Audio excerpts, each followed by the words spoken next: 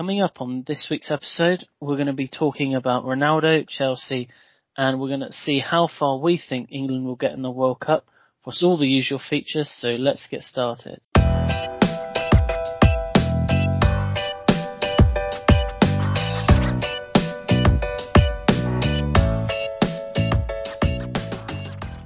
Hello and welcome to this week's episode of View from the Sideline podcast.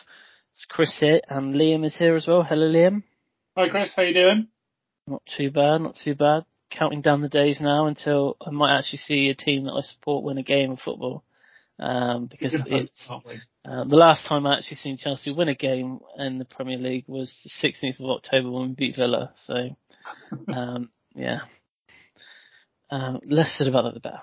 But we are going to talk about Chelsea today. We are also going to talk about, I guess it's kind of news that's happened sort of in the last 24 hours with Ronaldo's upcoming interview with Piers Morgan. Very strange and out of the blue. We were supposed to be talking about Arsenal today, but with the Ronaldo story, we've had to bin it off for a little while until the next episode. So we will do Arsenal next time.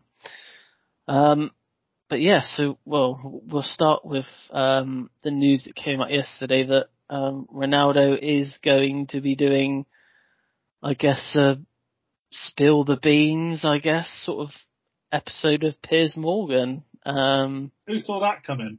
Yeah, I mean, obviously the actual episode, I think it's in two parts as well. I think it's out on Wednesday or Thursday, I think this week. So, but I think everyone's seen sort of the clips of what's going to be said basically. And, obviously from his point of view, it seems like almost that he feels let down by the club and he's not very fond of the manager. But I guess, you know, when we see the whole interview, I guess more will come to light of what's actually been happening. But I guess the question is, why would you do this? Yeah. I mean, I'd like to know if United knew that this was happening and they agreed to it, because I'd be very I very doubt that anyone at the club was aware that he was doing this. Because I'm not sure when, because Piers Morgan was on TalkSport this morning, and he wouldn't give the date of when the interview was actually made. So I'm not sure. It could be about a month old for all we know. Yeah. And I guess we'll actually never know. But obviously with, I suppose, in Manchester United eyes and in the fans' eyes, I guess he is one of their all-time greatest players. And it seems that he is ripping that to shreds, shall we say? Because personally, I think if one of our ex-legends, say someone, I guess you could compare him to someone like Drogba, I suppose, someone like that. Not obviously on the pitch wise, but you know, if Drogba came out and said those things about Dolphin, I'd be fuming. Well, especially if you're still at the club. I mean, there's a time and a place for it, and for me, I think it just feels like, one, it's a bit of a publicity stunt just to sort of, because it was clear from the summer that he didn't want to be at the club. Yeah. And he's obviously got a lot of pent up emotion inside him about the club and as to why he wasn't sold. We don't really know the ins and outs of why. But it seems that he is targeting Ten Hag in the interview, saying that he obviously feels let down that he's been sidelined for the majority of the season. But I mean, it's up to the manager who he plays. I mean, and with an attitude like that, you know, it's not. Can you imagine? He obviously came to United. I don't know what year it was exactly he came, but around 2002, 2003, something like that. Can you imagine him pulling this when Alex Ferguson was in charge? He wouldn't. Well, no, because be United again. He'd never even turn up to training again. He'd be he'd be released from his contract. He would be gone already. I can't believe. Well, I can believe that he's got an ego that's so inflated that he thinks it's a good idea to do this. But like you say, any legend of any club, especially one who's currently at the club, to come out and say this about the club that you're playing for is ridiculous. The comments about Ten Hag, personally, I'm sure that there's some context that's going to come out about it because, like you say, we've not seen the whole thing. But to feel let down by Ten Hag, I don't really know what Ten Hag's actually done because he's got the stats to back it up that says when I've dropped you, we've won games, and when I play you, we don't. It's black and white, really. He dropped Ronaldo and United picked up 5 wins in a row. And why, as a manager, why would you then bring him back in? That didn't really make any sense to me. And I don't see where the club's really let him down, to be honest, unless it is, like you say, he wanted to move in the summer and they flat out refused to let him go. But if that is the case, he knew where United were when he joined them. It's not like he'd been there for 3 years, 4 years, suffering without trophies. He'd only been there a season and he knew how far behind United were to everybody else. I don't know what he expected. I don't think they did any better or worse than anyone thought. I think they were just, they were just being what we all thought that they were. It wasn't going to turn around overnight, so I'm not quite sure where the club have let him down. I mean, it's quite short-sighted of him to join and then 12 months later say that I want to leave because we're not winning trophies. Well, they haven't won trophies for a long time. This is not new. So I'm not too sure why. I don't know why he thought it was a good idea, but I'm not too sure why he stated the points that he had that have come out so far. But it'll be interesting to see what more he has to say. It just feels now like that. For me, I don't think there's any way of going back now. I think come January, I'm fully expecting them to come to an agreement of his release. 6 months early. I mean, Man United could go the other way and punish him and not get rid of him, make him set his contract. I don't think that's going to help either club or player. I think from a Man United point of view, I think they need to put their foots down and say, look, you can't. I don't know why you've done this. Who advised you to do this? And I don't know. We won't know until we hear the full thing. But if he's going after individuals at the club as well, you got to think that he's not going to be well liked within the dressing room. But from the snippet of the interview I've seen anyway, he felt that he wasn't wanted there. So. And we've said for weeks, haven't we? Well, even since last season, I think that Ronaldo's attitude's been holding United back, and I've seen on Twitter hundreds of United fans defending him all throughout his spell. Like last season, all right, he ended up as the top scorer, I think he was. Well, he scored one more than Harry Kane in the league. Yeah, so a lot of United fans defended him even then, and I haven't really seen many United fans defending him now. That's quite a big turnaround. If there's anyone that they would blindly defend, it would be him. But I haven't seen many, to be honest. So for him to actually annoy United fans, it's got to be something serious. Yeah, I think it's going to be a wait and see as to how deep this interview goes. But like I said, I think there's no going back now. I think no. He'll be looking for a new club in January. But for me, it seems, from my point of view, that a lot of other big clubs are going to see this and think, well, do we really want him at our club if he's going to be doing this? Who would take him in your, big leagues? I don't think anybody would. He'll end up at Chelsea, don't worry, mate. Maybe. I think personally he's got to go to the MLS now. Because he'll be going to the MLS, Qatar, or one of the Saudi Arabia, sort of Middle East somewhere, maybe, just for that final sort of paycheck. But I think it's done. in this country now, and it seems such a shame because obviously if his first spell at Man United, he wrote himself into the history books and he made a name for himself, and he probably put himself up there with one of the greatest players that they ever had. I mean, even last season he was, he had a really good season last season when Man United, were poor. He was their go-to man for goals, and then obviously the new manager's come in.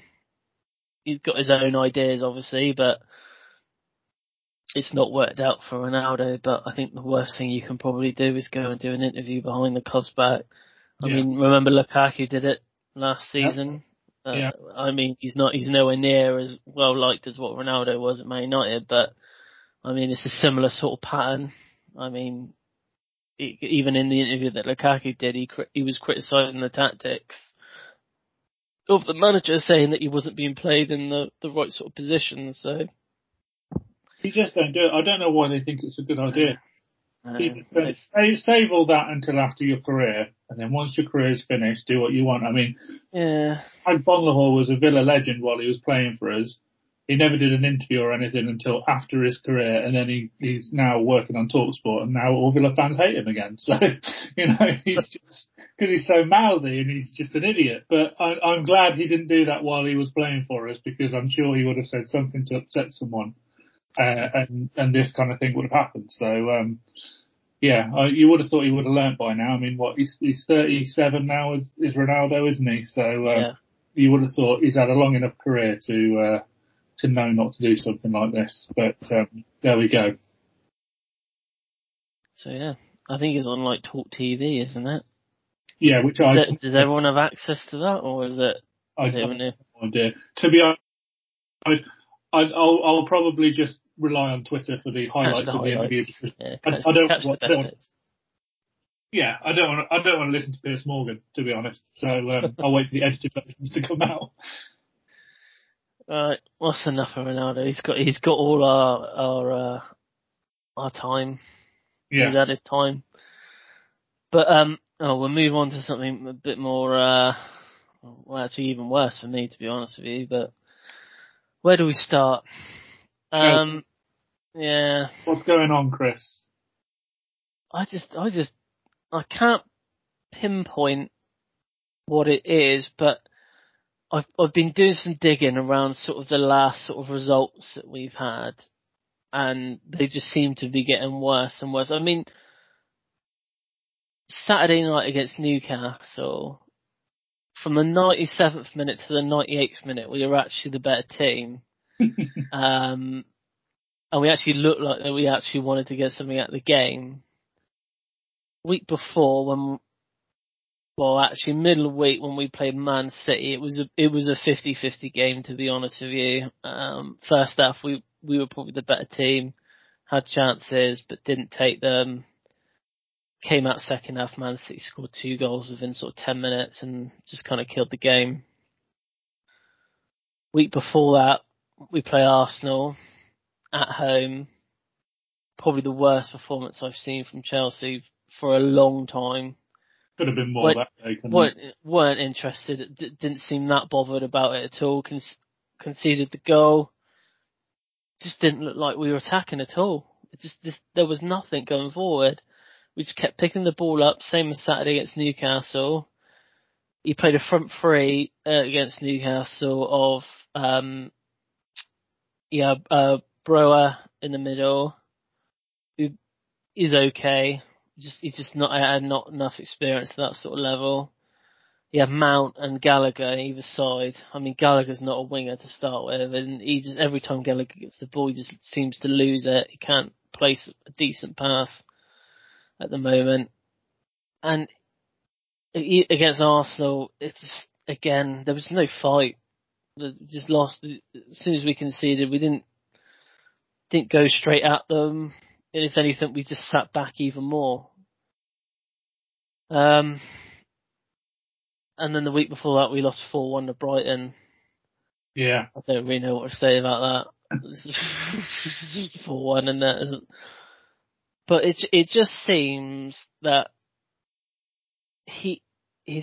for me, his tactics seem very, very easy to unwind if you're the opposition.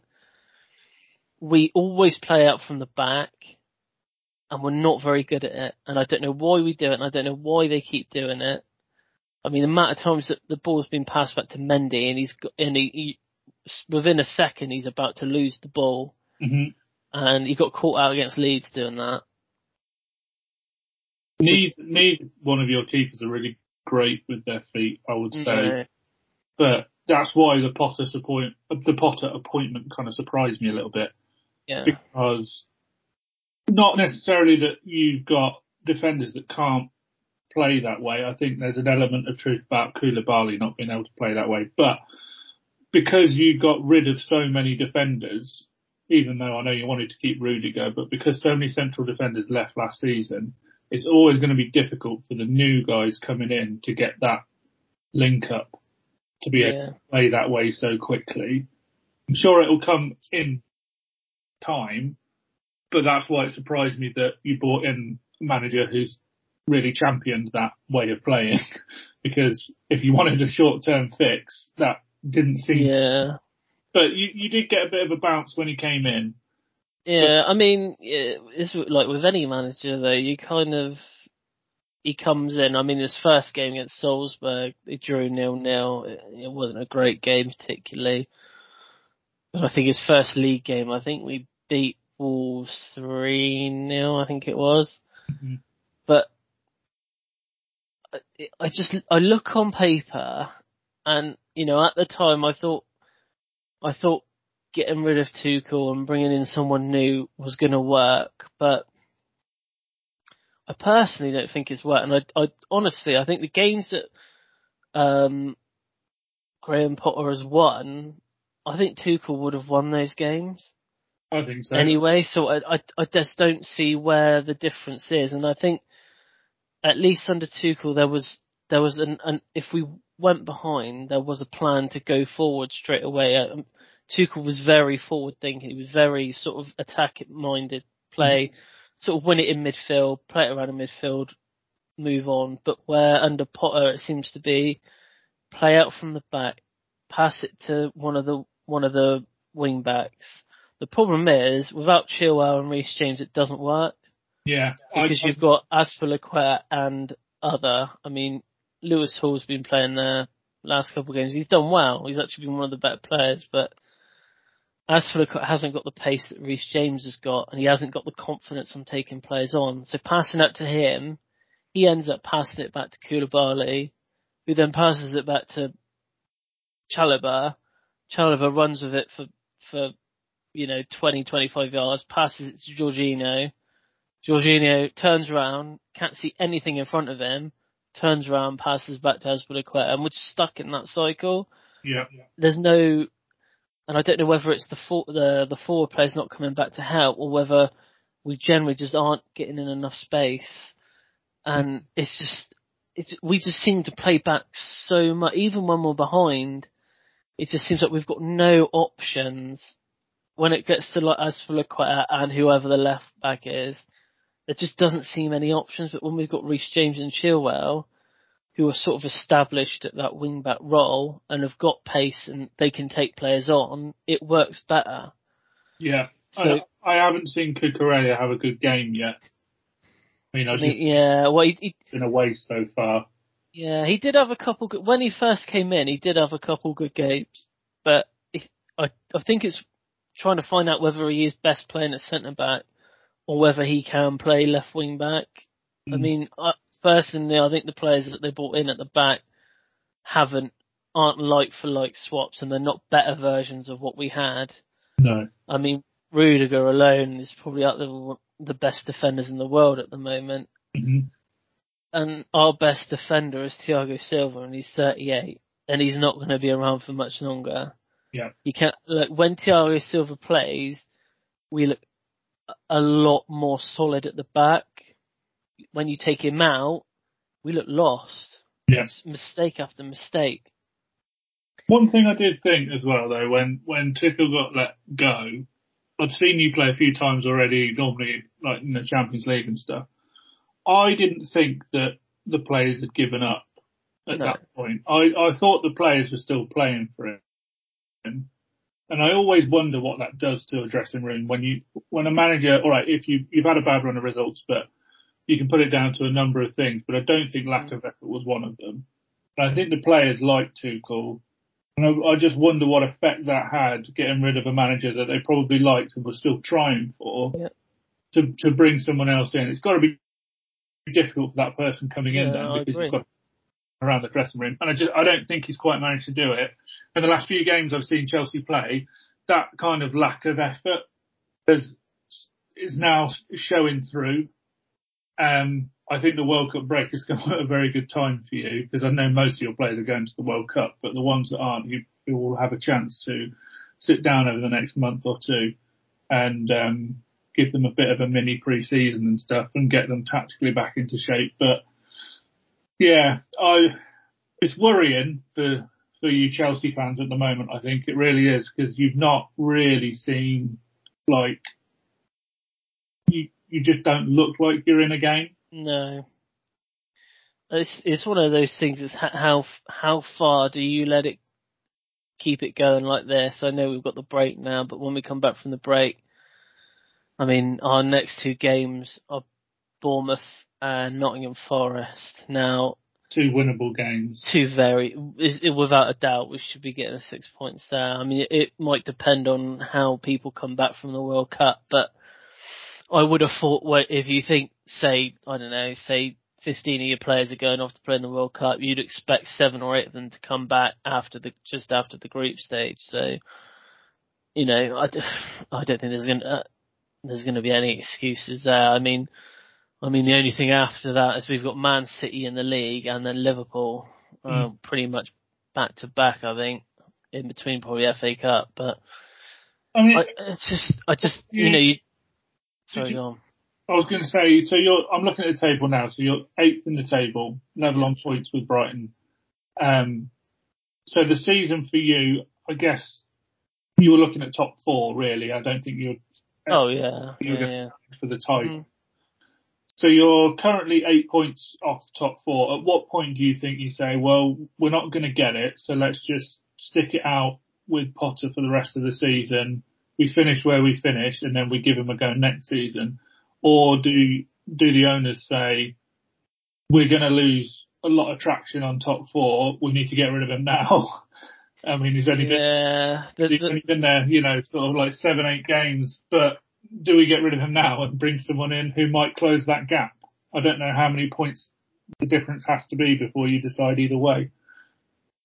It's true. Yeah, I mean, I think it's even last time we didn't qualify for Europe, and that was when Mourinho was there and he got sacked, and we ended up finishing like 9th or 10th, I think it was.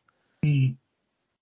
We won the Europa League, I think it was, that season. So we automatically went into the Champions League. So,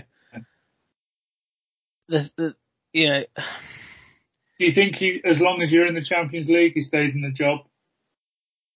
I think he has to win something. I think if he doesn't, I think it'll be done on league position. If he doesn't get into Europe next season, I think he could probably get away with getting into the Europa League. I think so. I think if he manages to get top 6, I think they'll stick with him. But I think anything less than that, I don't see them continuing it, to be honest with you. Because what's the point?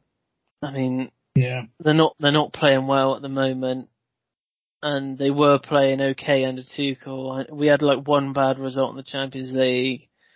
We had a few league games where we looked poor, but we still come out with a draw. And I just look back and I think Tuchel I think we'd be in the top, if he was still there, we'd be in and around that top 5, I think. Because like you said, the players were playing for him, that they weren't, it's just, we had a bad run of results, but at least we were trying. I mean, he got the best out of Kai Havertz. Yeah. And that's been Kai Havertz's ever since he joined Chelsea. he's been so hit and miss, but under Tuchel he actually looked like an established centre forward. Yeah. He actually looked okay. And you got to think like Tuchel was the main reason that Aubameyang came to the club. Yeah. And ever since Potter's come in, I mean, Aubameyang scored a few goals, but he's been on the bench the last 2-3 games. Yeah. And I understand that he's got youth players there that he wants to, give experiences like Lewis Hall or like Bro. I mean, on Saturday we had 6 academy players in the starting 11. Yeah. Which is unheard of for Chelsea. Yeah. So, I mean, we have a fairly big squad, but I think we've got a bit of Liverpool syndrome from 4 or 5 years ago where they had a really good, on paper their starting 11 was really good, but the bench was it lacks a lot, the bench. I mean, when you need a goal and you're looking at someone like Ziyech coming on, you just know that he's not going to do anything because he hasn't done anything for Chelsea for about 3 years now. Yeah. Pulisic is hit and miss. He can come on sometimes and play well, and then sometimes he can come on and he's terrible. So I don't know. I don't want to sort of be on the side of just get rid of him because I think he does deserve a chance, Graham Potter, and I just think he needs to find his best 11 because at the moment I think he's chopping and changing too much. Look, we've got injuries in defence. Fofana's out. Obviously, Reece James is out. Chilwell's out. I mean, you're probably looking at 3 out of 4 of our starting defence is out at the moment, but we should have adequate cover. Yeah. So, yeah, I mean, I think they're just going to have to ride with it, and Champions League, they got Dortmund. I wouldn't be so confident at the moment of beating them over 2 legs, to be fair. So, first draw though, it could have been a lot worse. It could have been a lot worse. But we'll just have to wait and see. I mean, if he gets through that and we get into the quarterfinals of the Champions League, I mean, the Champions League is such a weird competition as well. I mean, last season's Champions League was probably one of the best ones that we've had for a long, long time. Yeah. Even though we got knocked out of it, sort of, the Real Madrid. I mean, probably the second leg against Real Madrid when we went 3-0 up. It's really the best I've seen us play for years. Yeah. So, great game. Yeah. So, yeah, that's my rant over. I mean, just wait and see what happens when they come back from the World Cup. See what's what, and then I'm assuming he's going to be given some sort of money in January to do something, but I don't think he can be seen to be buying more defenders because we've just spent a huge amount of money on defenders, like 160, 170 million just on defenders alone. So, yeah, Fofana should be back. But one thing I haven't mentioned is that we do miss N'Golo Kante. Oh yeah, he's a big and there just doesn't seem to be a timeline of when he's actually going to be fit again, which is a shame. I think we do miss him. We miss that sort of someone who can sit in front of that defence. So yeah, I think we do miss Kante. But yeah, anyway, we'll move on to I guess it's our last World Cup segment before the World Cup starts. So we're going to quickly just go through how far we think that England can get. It gets very sort of complicated after the group stage because I guess we don't know who's going to win groups and who's going to be runners up. But I've gone on what I personally think who's going to win the group and who's going to be runners up. So I've got England as winning the group, and I assume you probably have as well. Yeah, I have. So I think in the round of 16 that they'll get Senegal. Interesting. I think they can beat Senegal. I've gone for a similar Yeah, I think it's going to be Senegal or Netherlands.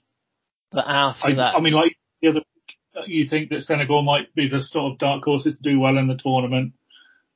I don't know whether they're going to top that group or not. Whether it's going to be Holland. I think Holland will top it. I think, and then Senegal comes second. They're two beatable teams for us, I think. Yeah. So yeah. But it's not that it gets tricky. No. So if you work your way back through winner of game 52 or whatever it was, and winner of Group D versus runner of Group C, ignore all that. It's France. France is the answer. Yeah, it is. Yeah. France is the answer. So they're the best team in that side of the draw. Yeah. So France is that team.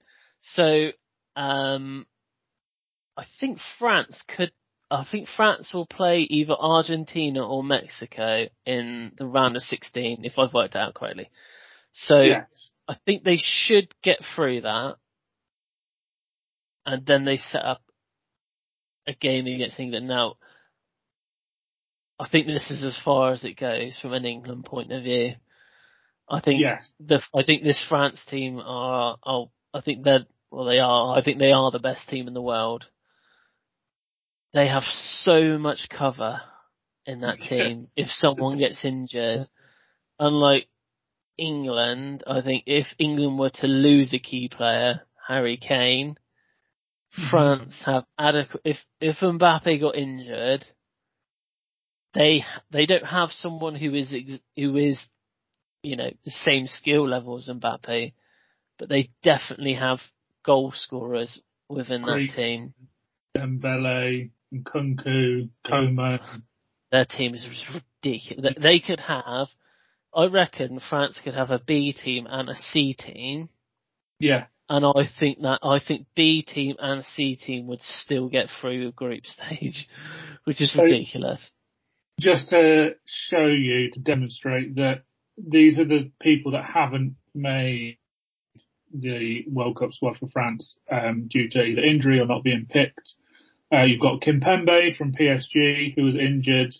Luca Digne is injured at left back.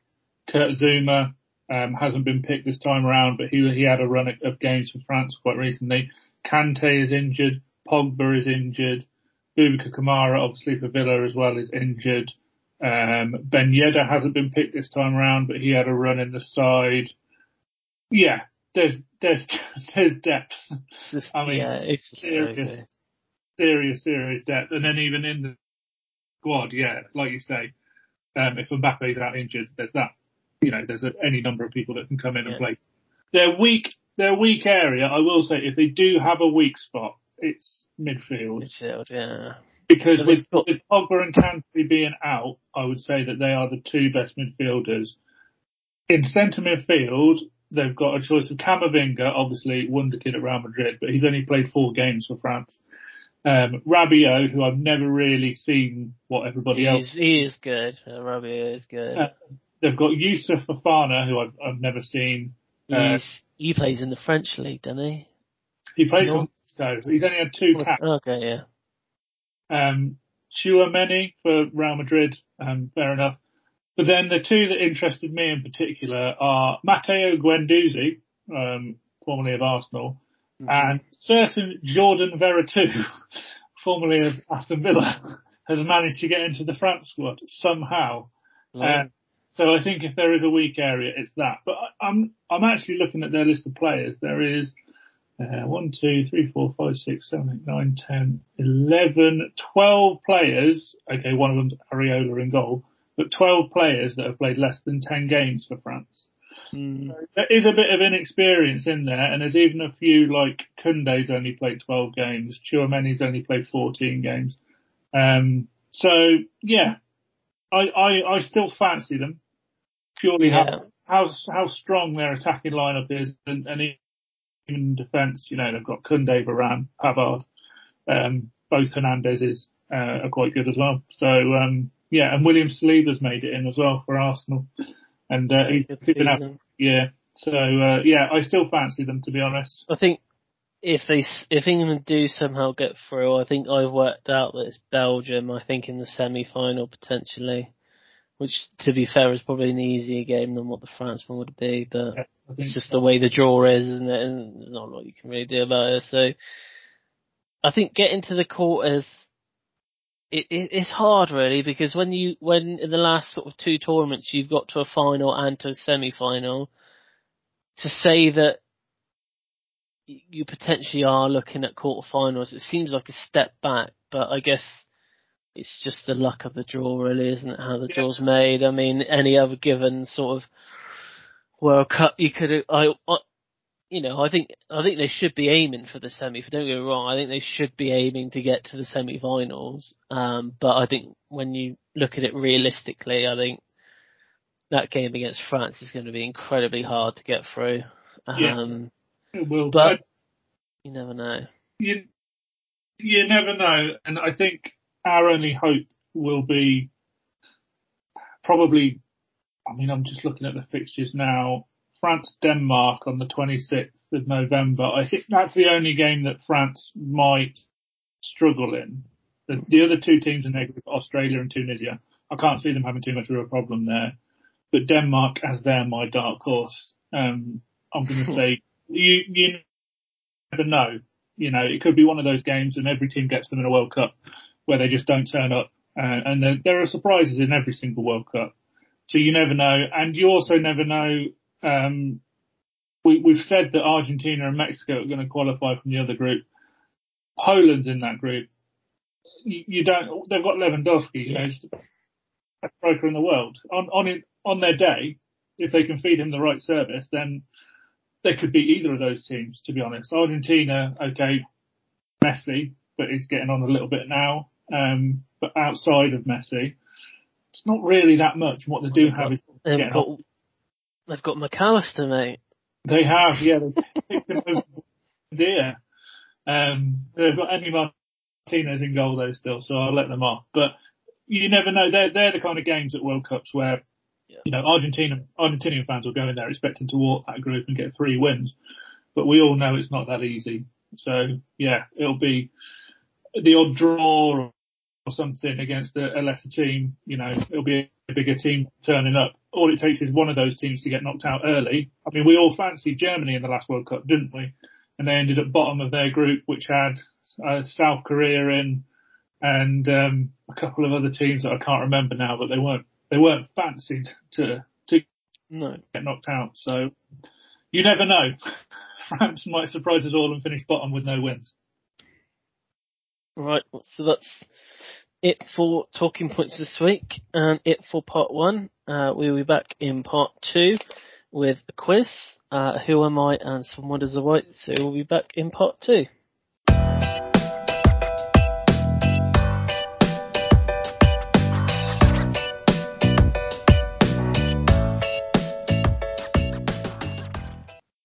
Hello and welcome back to part 2 of this week's episode, and we've got some Wonders of White coming up. So Liam, we do have a Wonders of White. One of them is Aston Villa related as well. Excellent. Not in a good way though. First one is a man that is not going to the World Cup. So Ivan Toney has scored 2+ goals on 3 occasions in the Premier League this season. Only Erling Haaland has done so in more different matches. So he scored 3 against Leeds, 2 against Brighton, and 2 at the weekend against Man City. Should have been on the plane. And he's not on the plane. No. Okay. Newcastle will be in the Premier League's top 3 at Christmas for the first time since the 2001-2002 season, when they were top of the table on Christmas Day. Wow. They later went on to finish 4th that season. I didn't realise they were top that recently. Yeah. This is brilliant, this one. Christian Eriksen is the first Danish player to score for Manchester United since Peter Schmeichel versus FC Rotor Volgograd in the UEFA Cup in September 1995. Oh, fantastic. Damn it. I mean, that's a shame that's been broken, actually. Yeah. That's the kind of stat you want to go on forever. Yeah. I was surprised that was Eriksen's first goal for Man United, if I was honest. I didn't realise that was his first goal, but yeah. Never mind. Last but not least, aged 18 years and 135 days, Alejandro Garnacho is the youngest player to score a 90th minute winner in the Premier League since, do you know since when? Yeah, I do. Another Man United player, isn't it? Federico Macheda against Aston Villa, also for Manchester United in April 2009. Yeah. He was 17 years old and 226 days old. Yeah, and we were 2-0 up in that game as well. Yeah. I can remember because the commentator screamed, didn't he? Macheda! And Still playing, Macheda. Yeah, if anyone actually didn't know that, he is actually still playing. I'm not sure where, but he is. Yeah, I was very depressed watching that game. 2-0 up at Old Trafford and then ended up losing it again. It seems like it always happens against me. I've got a stat for you this week, Chris. Go on then. I'll let you do it. So, it's the sort of last one before the break. So, I thought I saw this at the weekend and I didn't know whether you were going to include it. So James Milner came on for his 600th Premier League appearance this weekend. James Milner and Johnny Haynes both played for the same manager, Sir Bobby Robson, but Johnny Haynes was born in 1934. Blimey. There you go. Milner is 80 years old. Yeah. So, yes, Johnny Haynes born in 1934 and James Milner born in 1980 something, and they both played for Bobby Robson, which, just shows you the longevity of his career. Right. Quiz time. Yes, quiz time. So obviously this is the last podcast before the World Cup. So I've just gone for back to the classic 10 questions. But we're going to have one question from each of the last 10 World Cups. So we're going to start in 1982. Oh, blimey. And then we're going to gradually work our way up to modern day. So we're going to end with the 2018 World Cup. Okay. So I'll start at question 1. I think this is a bit of a mixed quiz this week. Okay. I have a feeling you're going to score quite highly there. I reckon skill level medium. Yeah, I think you're going to get a good 7 or 8 though. I reckon. I'm hoping what's difficult you can guess. So, and there is a bonus point question as well. But okay. Question number 1. The 1982 World Cup was held in Spain and it was won by Italy. But what stadium hosted the final where Italy beat Germany 3-1? The clue is it was held in Spain, Chris. Yes, I mean, it's a trick question. It's a 50-50 shot. Yeah. Bugger.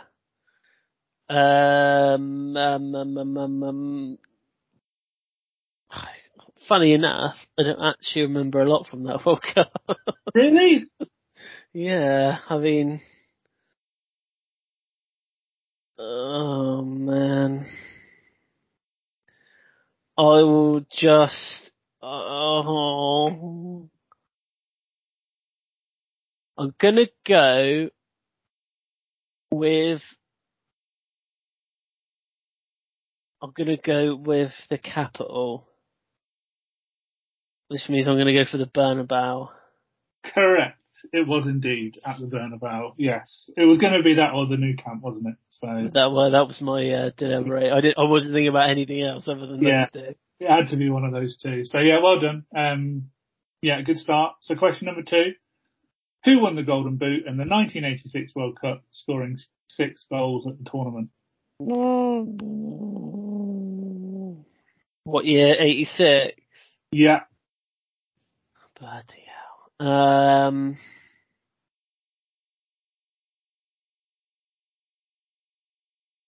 I thought you'd be on this one, Chris, to be honest.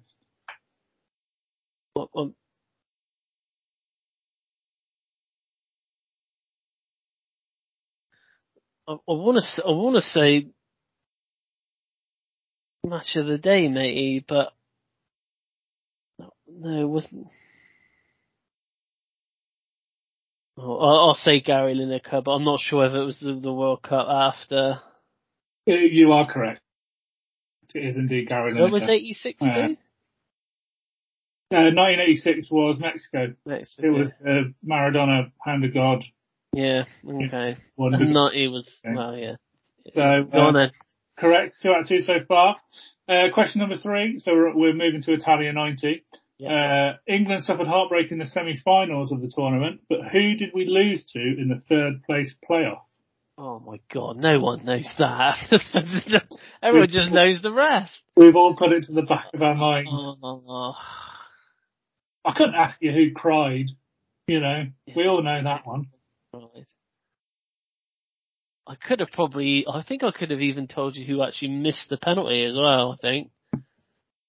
That's where I thought you were going. Yeah, I did think, I thought it was too easy. I have no idea. I literally have no idea. I'll just say Germany. The team that won it. Oh, yeah. Oh, for God's sake. I'll give you another go. I have no idea. Spain. Incorrect. The clue was in the question.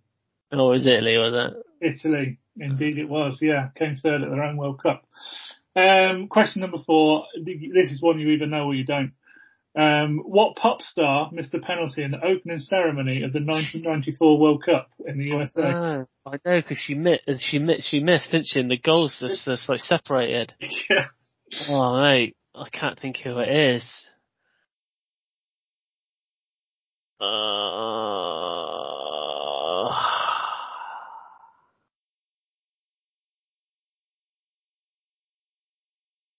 Her name is on. Janet Jackson is just stuck in my head, and it's not her, is it? It's not Janet Jackson. No. Oh my god, what's her name? It's gone from my head. Give up? Yeah. Diana Ross. Terrible technique, by the way. Terrible technique for penalty. She should have Panenka it, to be honest. But yeah, maybe next time. Who knows? She might get to do another opening ceremony. They might wheel her out in Qatar. She might get a chance to make amends. Question number 5. Scotland were in the 1998 World Cup in a tough group against Brazil, Norway and Morocco. Which of these teams did they pick up their only point of the tournament against? It's multiple choice. Brazil, Norway or Morocco. Oh my god, I have no idea. Norway. Correct. Well done. Oh, that was a stab in the dark. It was a complete guess. Yeah, they drew 1-1 against Norway and it was their only point of the tournament. Question number 6. We're in 2002 now. So that was Japan and Korea. The 2002 World Cup saw the fastest ever goal in a World Cup, which was scored in the third place playoff. Which country scored it? And I'll give you a bonus point if you can guess the player. 2002, yeah? Yeah, in the third place playoff, it was a goal after 10.8 seconds, I think. 10 seconds? Oh my goodness. Yeah. Which country scored it? And a bonus point if you can tell me who scored it.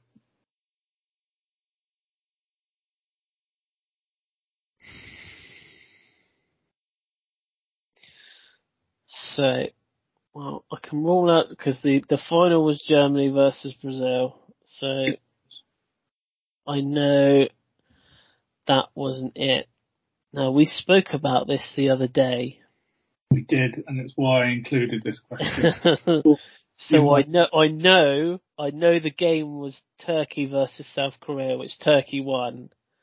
But I guess that doesn't necessarily mean that it was Turkey that actually,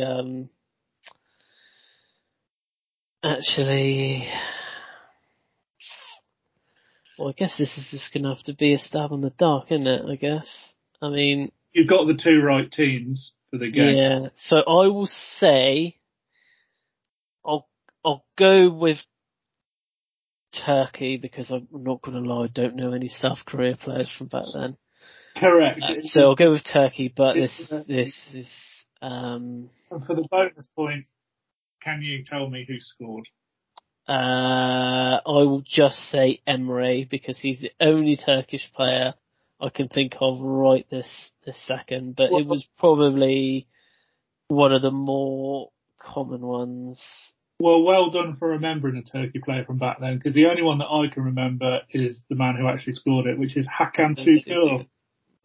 Yeah, who ended up playing for Blackburn, I think, at some point. And he was an absolute flop when he at Blackburn, from what I remember. He was a machine everywhere else, but failed miserably at Blackburn Rovers.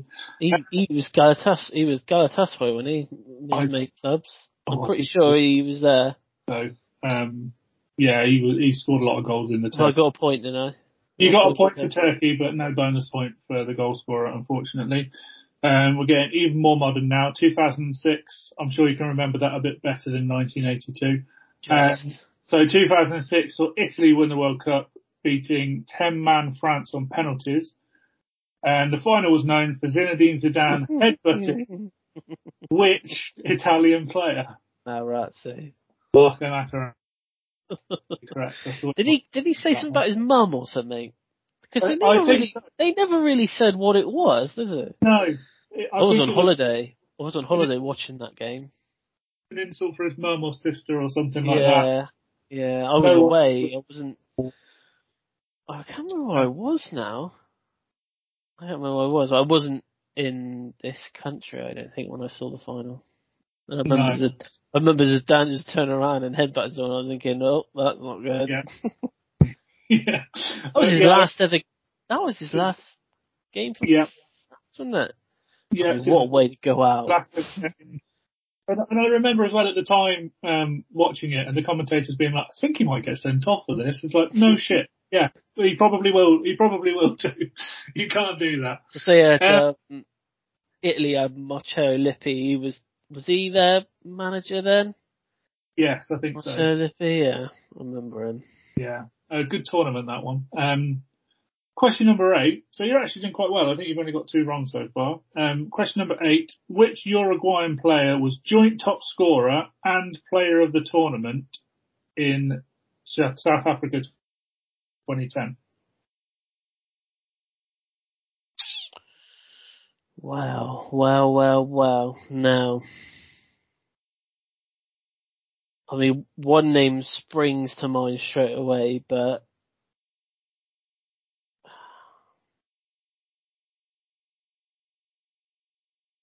this could be one of 2. But I don't know if. So, I'm going to say 2 names that I've got on my mind. Diego Forlan, Edison Cavani. 2010.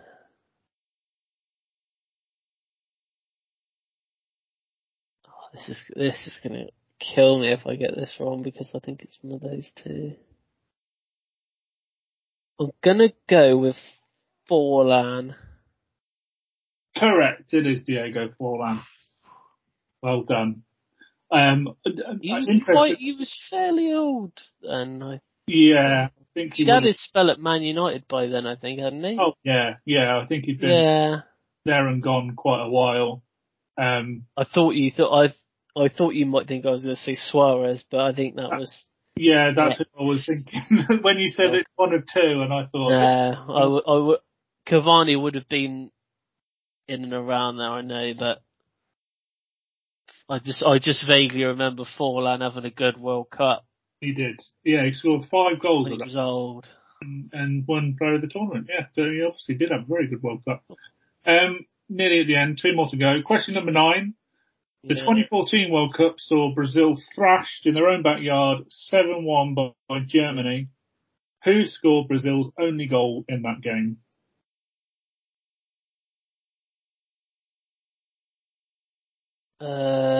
Oscar.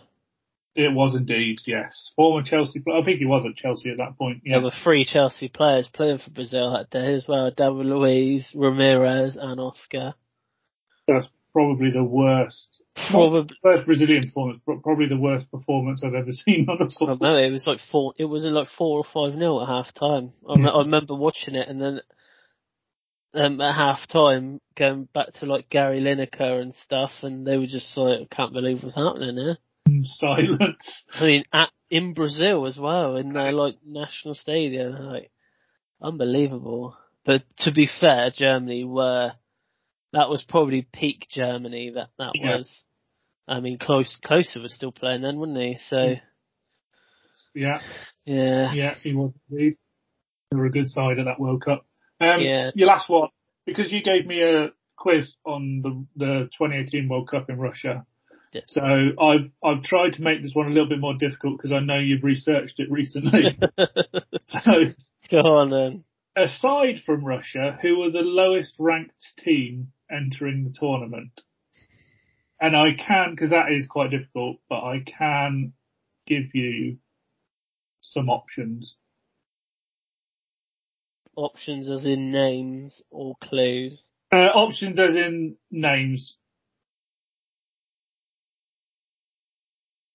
Yeah, I'll go for the options. So I've got I've got one in my head, but begins with an S. Let me just. Maybe. Saudi Arabia. It is Saudi Arabia.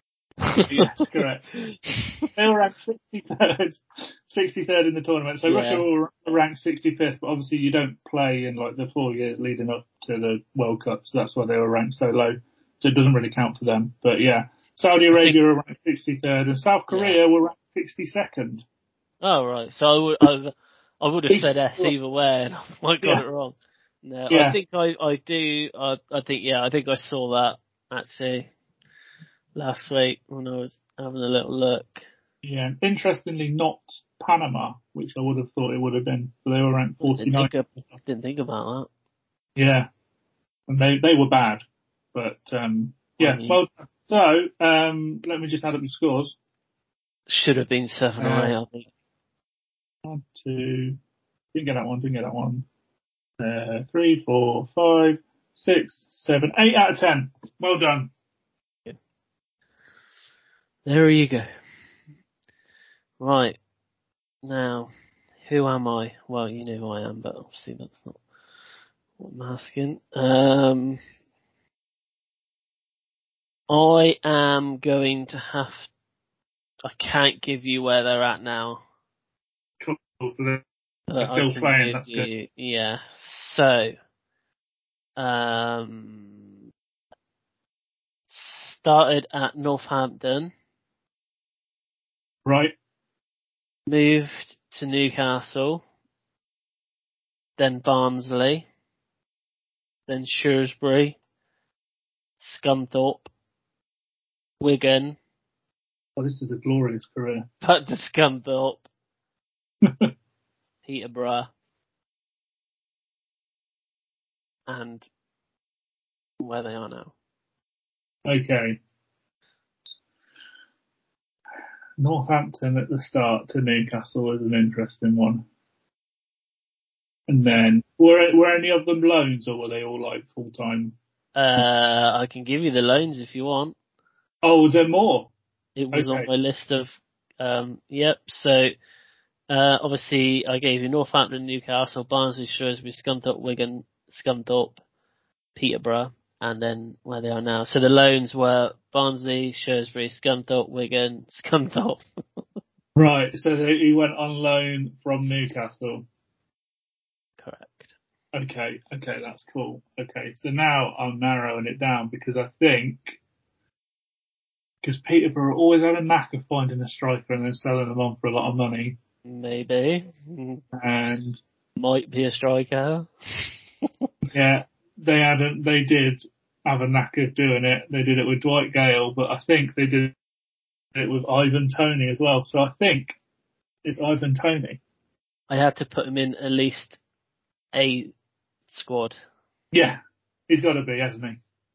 Can I just say, he has scored 53 goals in 92 games for Bradford. He's a good striker.